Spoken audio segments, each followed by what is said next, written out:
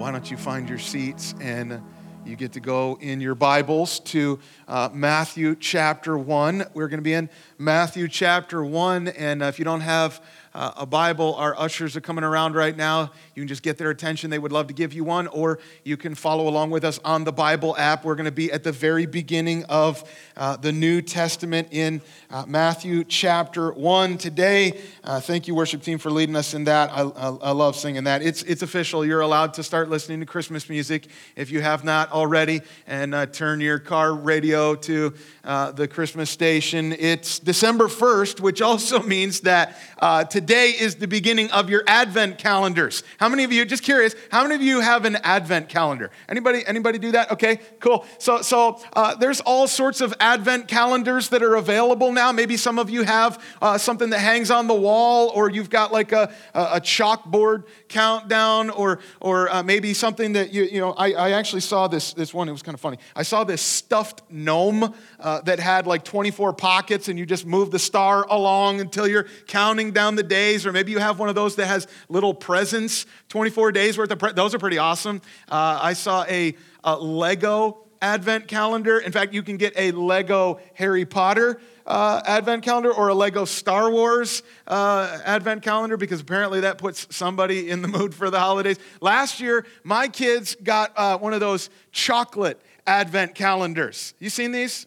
The problem with a chocolate Advent calendar is that if you're anything like our household, we kind of miss a few days, and then you kind of like fall behind, and then in order to catch up, we had to eat like a week's worth of chocolate, and you multiply that out by 4 kids, you realize like this is just a really bad idea, right?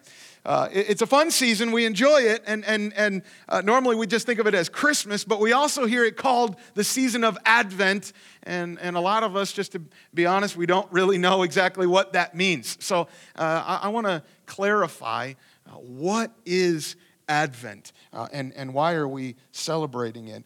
Some of you may have come from some different kind of backgrounds and church traditions. In fact, other church traditions, they celebrate this differently all over the place, so it's hard to know what's the correct way to celebrate Advent. And I do want to be clear that this is not something that's required for believers, like we have to do this, but I think that there are aspects of Advent and practices over the years historically in the church that we can learn from that really help us focus on the gospel and prepare our hearts for Christmas. Now, traditionally, Advent is celebrated over 4 different Sundays, and you can see kind of an Advent wreath. Maybe you've seen one of these before, and I am not going to light this for trying not to have a fire hazard in the school. That would really be a bad idea. But generally, over 4 Sundays, you're celebrating hope, peace, joy, and love as you're preparing for the Christmas season. And Advent is actually from the Latin word adventus, which means coming. So really what this is, it's a season as we're leading up to Christmas Day, we're actually waiting. It's a season of waiting with anticipation and excitement, looking forward to the celebration of the coming of Jesus as a baby. And I think Galatians chapter 4, verse 4 kind of captures the spirit of this season. I want you to see this. I've got it for you up here on the screen. Here's what he says. Paul says, when the fullness of time had come, at just the right moment, at that perfect season of time, God sent forth his son, born of a woman. There'd been a lot of waiting up until that point. And let's be honest, we don't like waiting. We're not very good at waiting. We have Amazon Prime, but even then you're like 2 days. Like that just seems like forever. I got to wait 2 days for this stuff, and we have mobile ordering for our fast food because we can't wait in a drive-through line, right? You just think about that, and we cook in a microwave, we cook in an Instant Pot, we watch our shows on demand, right? We're just not very good at waiting. We're not very used to it, but sometimes you just gotta wait. How many of you are waiting for the new Star Wars movie? Anybody been like waiting for that, right? You're waiting in anticipation. Our family has been waiting. This is something that we just experienced all year. We wait in eager anticipation for the coming of Chick-fil-A peppermint milkshakes. And I gotta call him out. Where's Ryan Shaughnessy? Dude, so Ryan Shaughnessy, he teased our family. He actually texted me a couple of weeks ago, and he's like, bro, you're not gonna believe it. There's this one Chick-fil-A has put it out a couple of days early. And so our family, we're like losing our minds. We're so excited for this. We wake up that morning, we're all fired up. We're going to Chick-fil-A. We call the store ahead of, I should be embarrassed, but I'm not. We call the store ahead of time to see, and they found out Ryan lied to us. And I had to wait 2 more days for this thing. I hate waiting, right? We don't like waiting. Sometimes I think waiting can be actually a unique experience for us in this world and day and age that we live, but I think it's kind of a healthy thing for us to experience sometimes. In fact, some church traditions in Advent, they will literally wait to put out any Christmas decorations until December 24th. You think about that, Phil? You good with that? Like, not going to happen. I know. It's kind of weird for us to think about waiting, but there's something that we could learn there. That as we're counting down the days until December 25th, when we celebrate that Jesus came down into the world and took on flesh, I think that could give us kind of an appreciation for the waiting and the anticipation in the Old Testament for the Savior to finally arrive. But for us, as we celebrate Advent, it's also a reminder that we're still waiting. We're waiting because Jesus gave us this promise that he was going to come back again. And so we're waiting with anticipation and excitement, and we've got this promise. So even though we're waiting, and what we're looking at this morning is we're waiting with hope. And we're so thankful that we can look forward to what Christ has promised. And so Advent really is the celebration of our hopes realized. And if you want a big idea this morning, what we're going to try to just show you in Matthew, we're going to look at Matthew chapter 1. Here's what we're going to see. All of our hope is found in Jesus. All of our hope is found in Jesus. And I want to show that to you. We're going to read all of Matthew chapter 1. We'll break it up just a little bit. But Matthew chapter 1, starting in verse 1, why don't you follow along with me as I read this? It says, the book of the genealogy of Jesus Christ, the son of David, the son of Abraham. Abraham was the father of Isaac, and Isaac the father of Jacob, and Jacob the father of Judah and his brothers, and Judah the father of Perez and Zerah by Tamar, and Perez the father of Hezron, and Hezron the father of Ram, and Ram the father of Amminadab, and Amminadab the father of Nahshon, and Nahshon the father of Salmon, and Salmon the father of Boaz by Rahab, and Boaz the father of Obed by Ruth, and Obed the father of Jesse, and Jesse the father of David, the king. We're starting to we know those guys.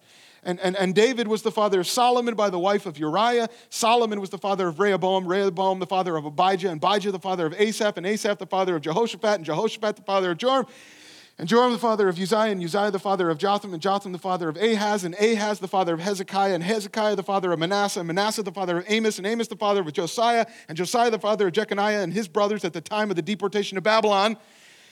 And after the deportation of Babylon, Jeconiah was the father of Shealtiel, and Shealtiel the father of Zerubbabel, and Zerubbabel the father of Abiad, and Abiad the father of Eliakim, and Eliakim the father of Azor, and Azor the father of Zadok, and Zadok the father of Achim, and Achim the father of Eliad, and Eliad the father of Eleazar, and Eleazar the father of Mathan, and Mathan the father of Jacob, and Jacob the father of Joseph, the husband of Mary, of whom Jesus was born, who is called Christ. Thank you. Appreciate that.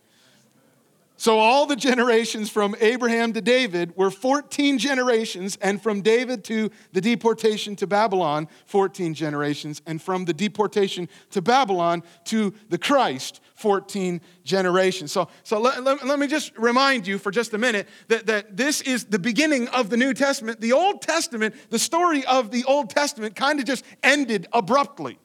The story wasn't over. In fact, there was all sorts of promises that had been made that were yet to be fulfilled, and better days ahead that haven't happened yet. And then the story just kind of ends. And there's literally 400 years of silence between the Old Testament and the New.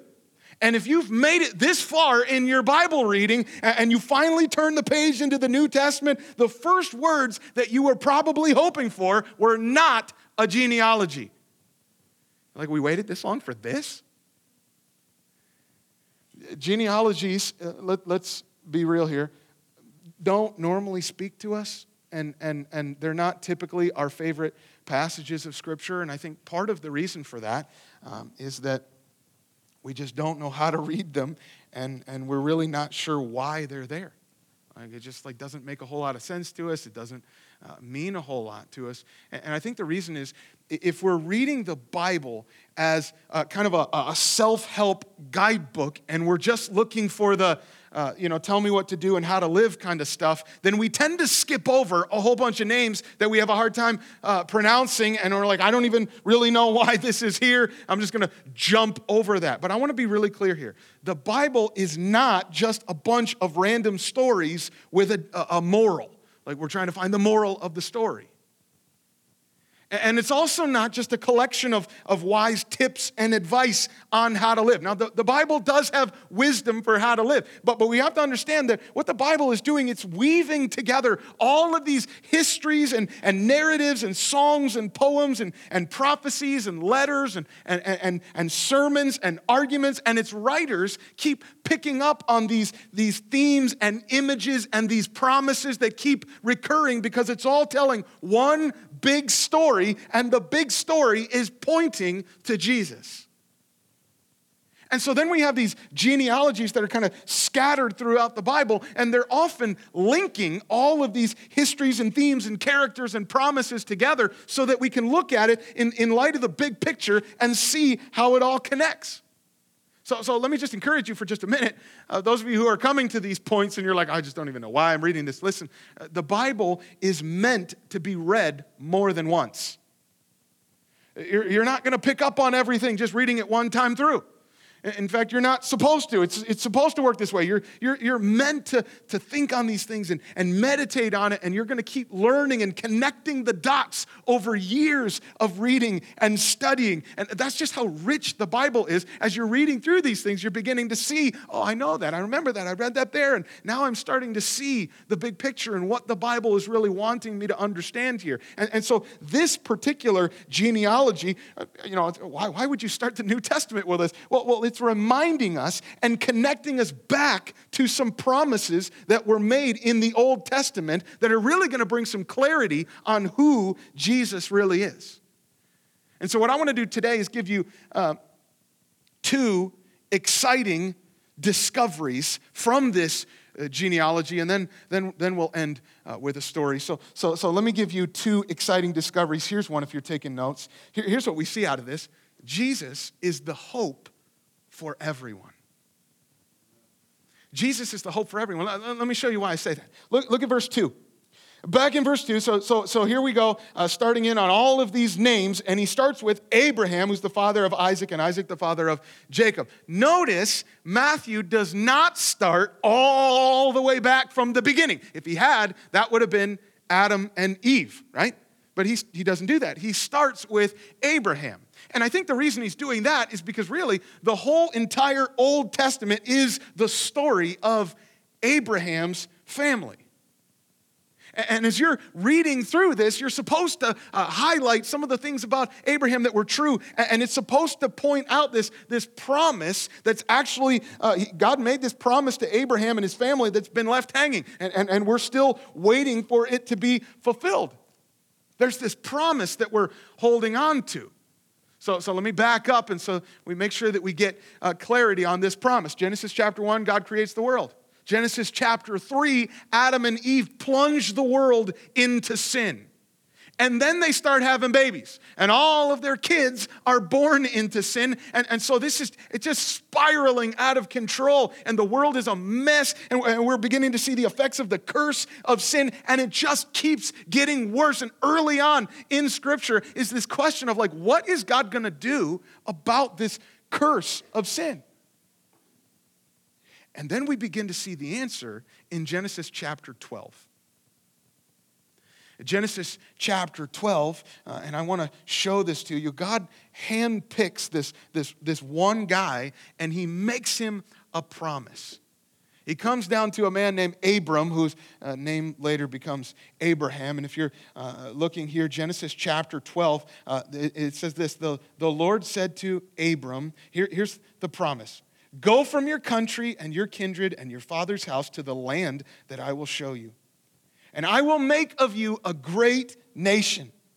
And I will bless you and make your name great so that you will be a blessing. I will bless those who bless you, and him who dishonors you, I will curse. And watch this. In you, all the families of the earth shall be blessed. So God gives Abraham a family. He didn't have that when God shows up. And he gives him a family. His family, known as the Hebrews or Israel or the Jews, they are God's chosen people. And he blesses them. And they go from this little nomadic tribal family to this massive, huge group of people that we've been studying in the book of Exodus this year. And God makes his covenant with them, and he leads them into the promised land. And then they become this mighty kingdom. And you just see God's hand on them for blessing, but also for judgment when they fail to keep the covenant that God made for them. But what I want you to understand, that's really the whole story of this. But God's plan and desire was never for the Jews only.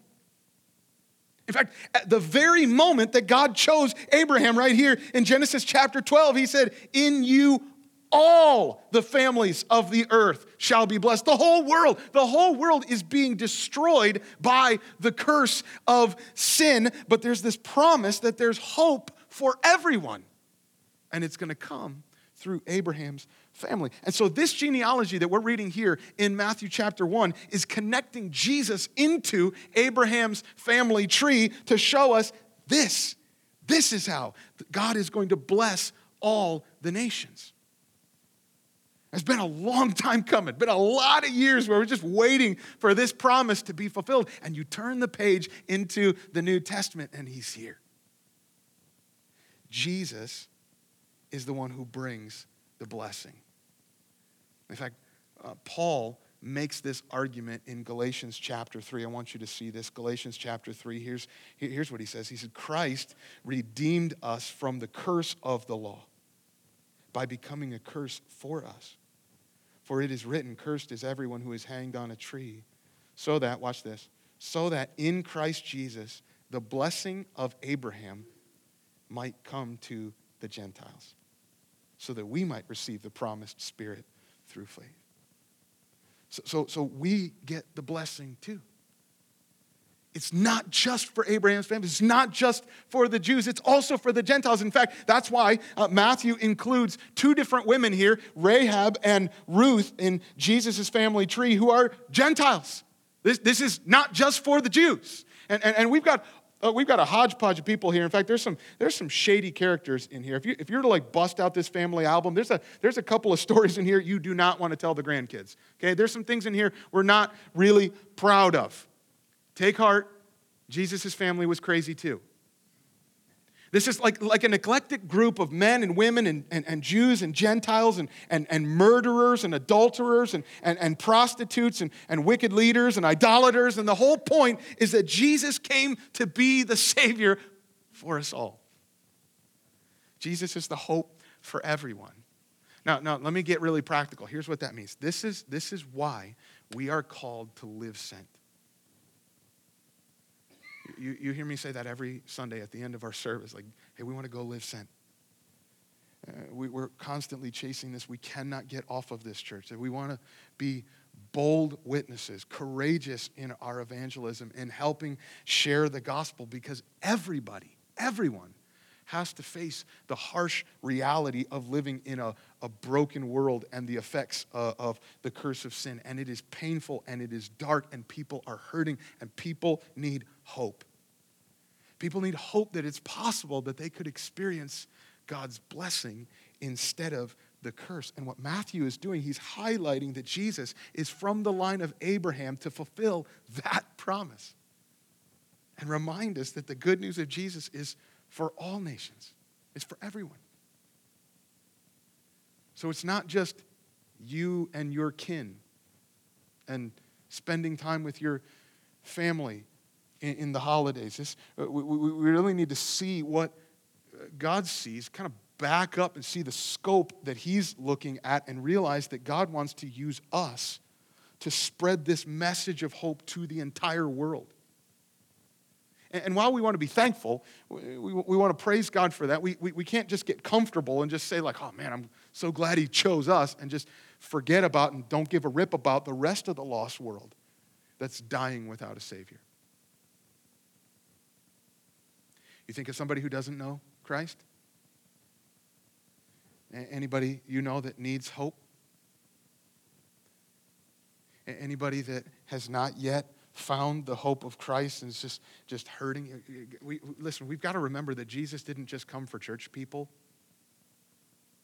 This is not just for your family and the people that you know and the people that you love. He came for people of all nations, which means the neighbors that you don't really know well yet, and that coworker that has a completely different set of values than you.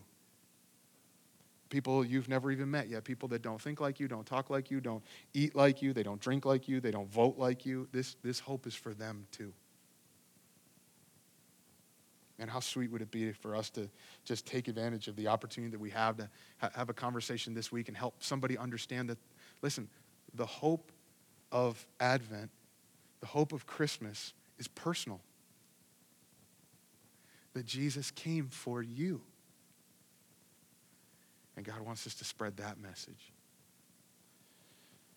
So we see Abraham, but we also see another guy. Verse 1 and verse 17 actually bookend this genealogy with two big names. We've got Abraham, but we've also got David. So we've seen the promise, the significance of why he would highlight Abraham, but the beginning of this, verse 1, right at the very beginning, he says, this is the book of the genealogy of Jesus Christ, the son of David. Notice David comes first. So there's got to be some significance there. Like why David? What's the point of David? Well, look at what Matthew calls David in verse 6. Look at verse 6. Here's what he says. This Jesse is the father of David, David the king. Now, there's a bunch of guys that come after David that were also kings, but he's the only one that's given that distinction here. He is the king. David is the king that the Jews keep pointing back to because he represents the golden age of Israel's history as their king. And so Jesus, as the son of David, then, has messianic implications. So that leads us to our second discovery in this genealogy. It's this, if you're taking notes. Jesus is our hope for a good leader. Jesus is our hope for a good leader. So just like highlighting Abraham was a reminder of one of God's Old Testament promises, the same is true for highlighting David in this genealogy, because God made an important promise to King David. In fact, he made a covenant with him. I want you to see this in 2 Samuel chapter 7. 2 Samuel chapter 7. If you want to turn there, you can just see, you begin to see what the New Testament is highlighting from the Old and how this all fits together. Here's the promise that God made to King David in 2 Samuel chapter 7. He said this, when your days are fulfilled and you lie down with your fathers, I will raise up your offspring after you, who shall come from your body, and I will establish his kingdom. He shall build a house for my name, and watch this, I will establish the throne of his kingdom for how long? Forever. So the royal line of David is eternal. There is coming a king who is going to reign forever. And out of this there arose this hope for a Messiah. This anointed one of God. And the reason that you would actually hope for that is that he wouldn't be just some wicked tyrant that you're stuck with forever. He would be a good king. You want this. Imagine having a leader who is trustworthy, who is good, who reigns in righteousness. Everything he does is just and is good. And then to know that all good things don't have to come to an end. That his term is never going to expire. He cannot be overthrown. Man, it'd be exciting to have a leader like that. And that's what this genealogy is trying to tell you. Verse 16 kind of ends here with Joseph, the husband of Mary, of whom Jesus was born, who is called Christ. Now, you know that Christ is not Jesus' last name. That's a title. And that word is the translation of the idea of the anointed one. He is the Messiah. He is the Son of David. He is the King. There is so much encouragement and security in this hope for us. Jesus is the King we can trust. He is the leader we can follow.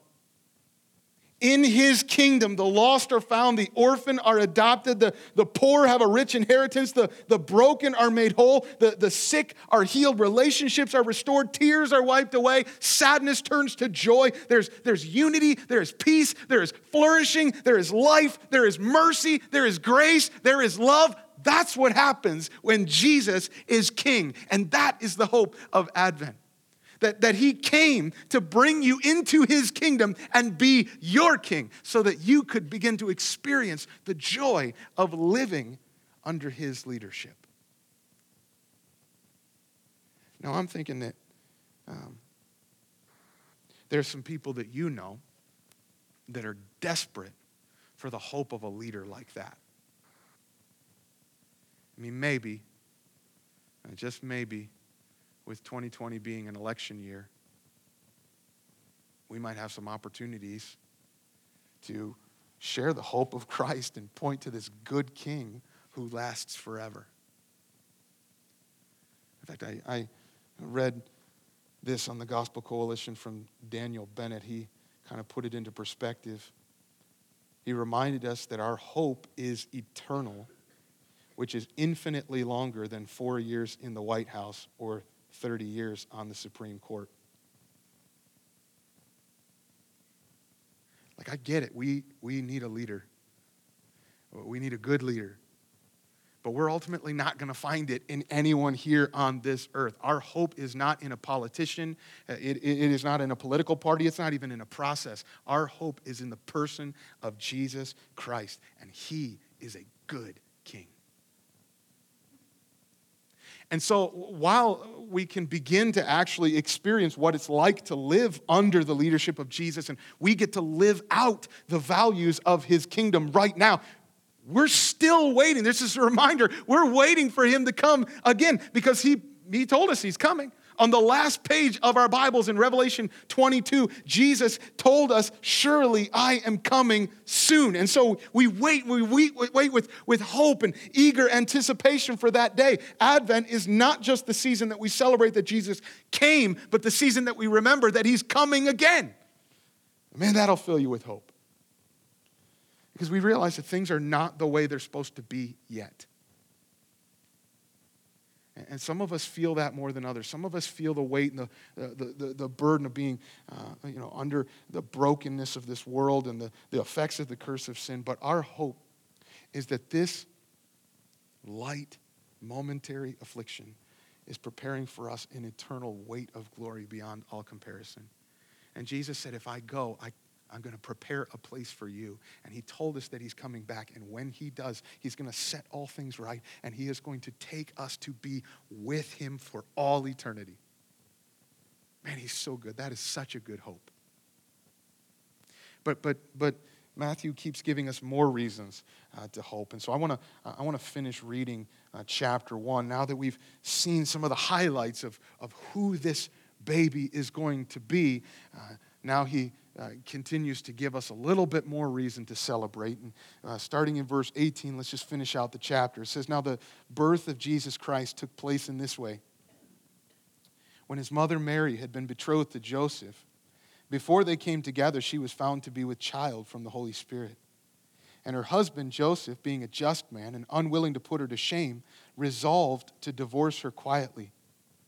But as he considered these things, behold, an angel of the Lord appeared to him in a dream, saying, Joseph, son of David, do not fear to take Mary as your wife, for that which is conceived in her is from the Holy Spirit. She will bear a son, and you shall call his name Jesus, for he will save his people from their sins. And all this took place to fulfill what the Lord had spoken by the prophet. Behold, the virgin shall conceive and bear a son, and they shall call his name Emmanuel, which means God with us. Now when Joseph woke from sleep, he did as the angel of the Lord commanded him, and he took his wife, but knew her not until she had given birth to a son, and he called his name Jesus. And let me give you just this third glorious truth that just makes us celebrate here. Note this, Jesus is our hope for being with God. And that's a good hope. So the angel comes and actually proclaims and announces ahead of time. First, the angel showed up to Mary. And I wanted to show this to you because I haven't done this in a while, but I wanted to show you a picture of my time in Israel. I got to go.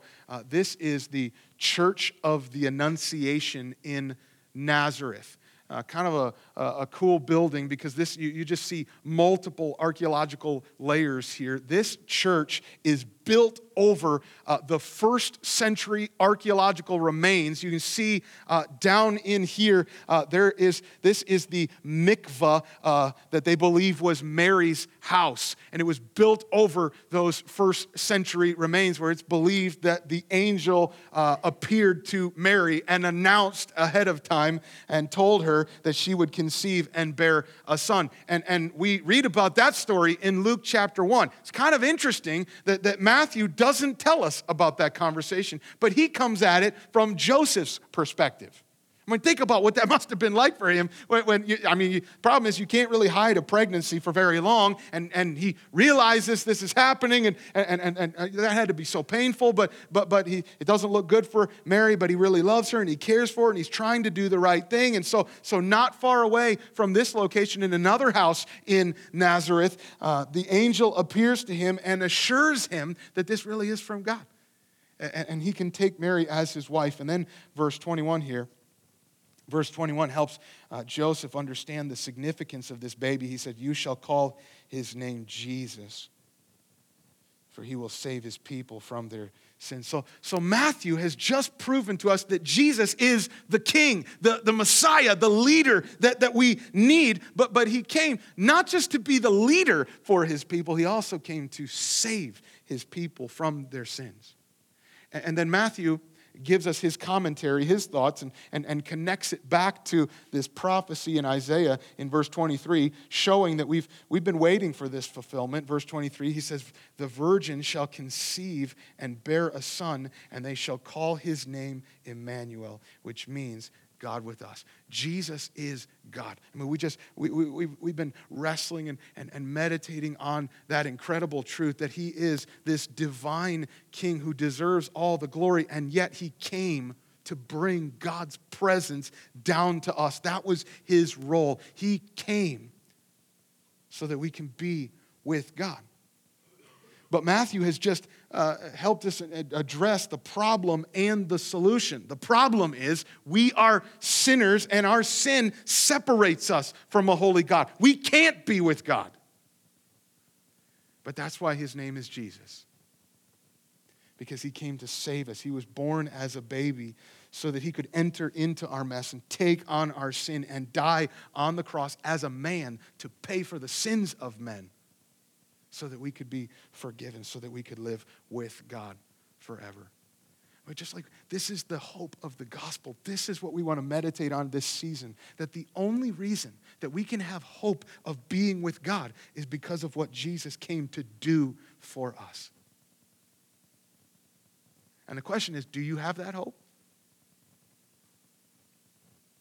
Like, do you know, like if you were to die today, that's a reality that we're all kind of facing,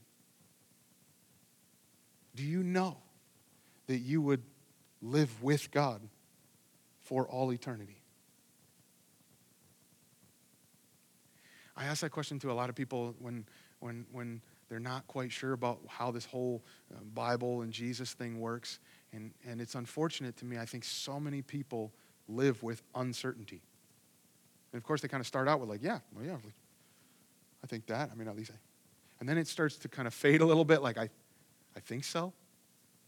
I mean, I hope so. I mean, not quite sure. And I think the reason that they kind of feel that way is because they're hoping that they're good enough, or that they've done enough good to outweigh the bad in their life, hoping that they're going to get into heaven to live with God for all of eternity. But that's a false hope. We cannot save ourselves. The only way to have real hope is to believe in Jesus and trust that he died to save you from your sins. He did the work. It's not what you do, it's what he's done for you. And he says, believe on the Lord Jesus and you will be saved. You can know, you can have this confident hope that you are going to live with God forever.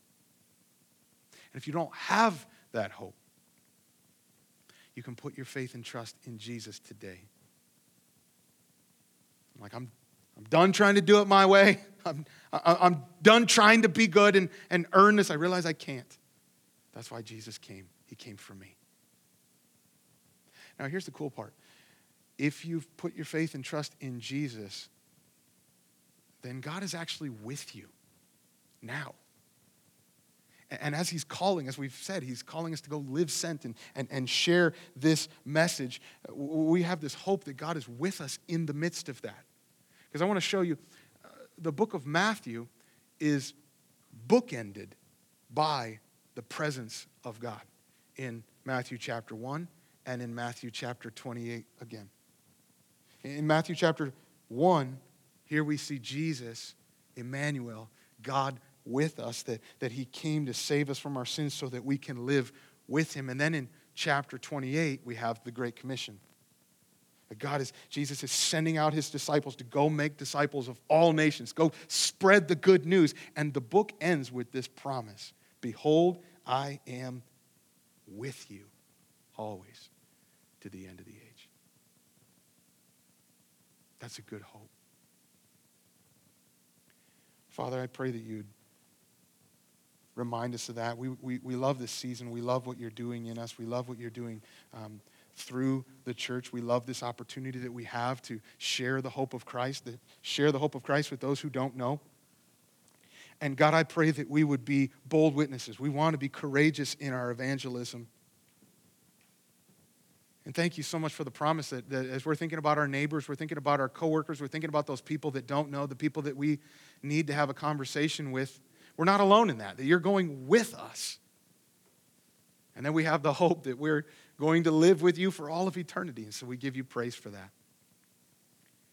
And while I'm praying and nobody's looking around, we're just focusing on the Lord right now. I just want to ask if there's anybody in here this morning that you'd say, I've never done that. I've never trusted in Jesus to save me from my sins. And I know that I need that right now. Can I just encourage you? You can trust the Lord right now. That you would believe that Jesus died for you. And I'd encourage you, if you're thinking, that's me, I need that you can just pray to the Lord. In the quiet, you don't have to say it out loud. Just kind of in the quietness of your heart, just talk to God and tell him, Lord, I know that I am a sinner. I'm done trying to do it my way. I'm done trying to earn it. I'm done trying to be good enough. I could never be good enough. But I believe that Jesus died on the cross for my sin. Please forgive me. Please save me.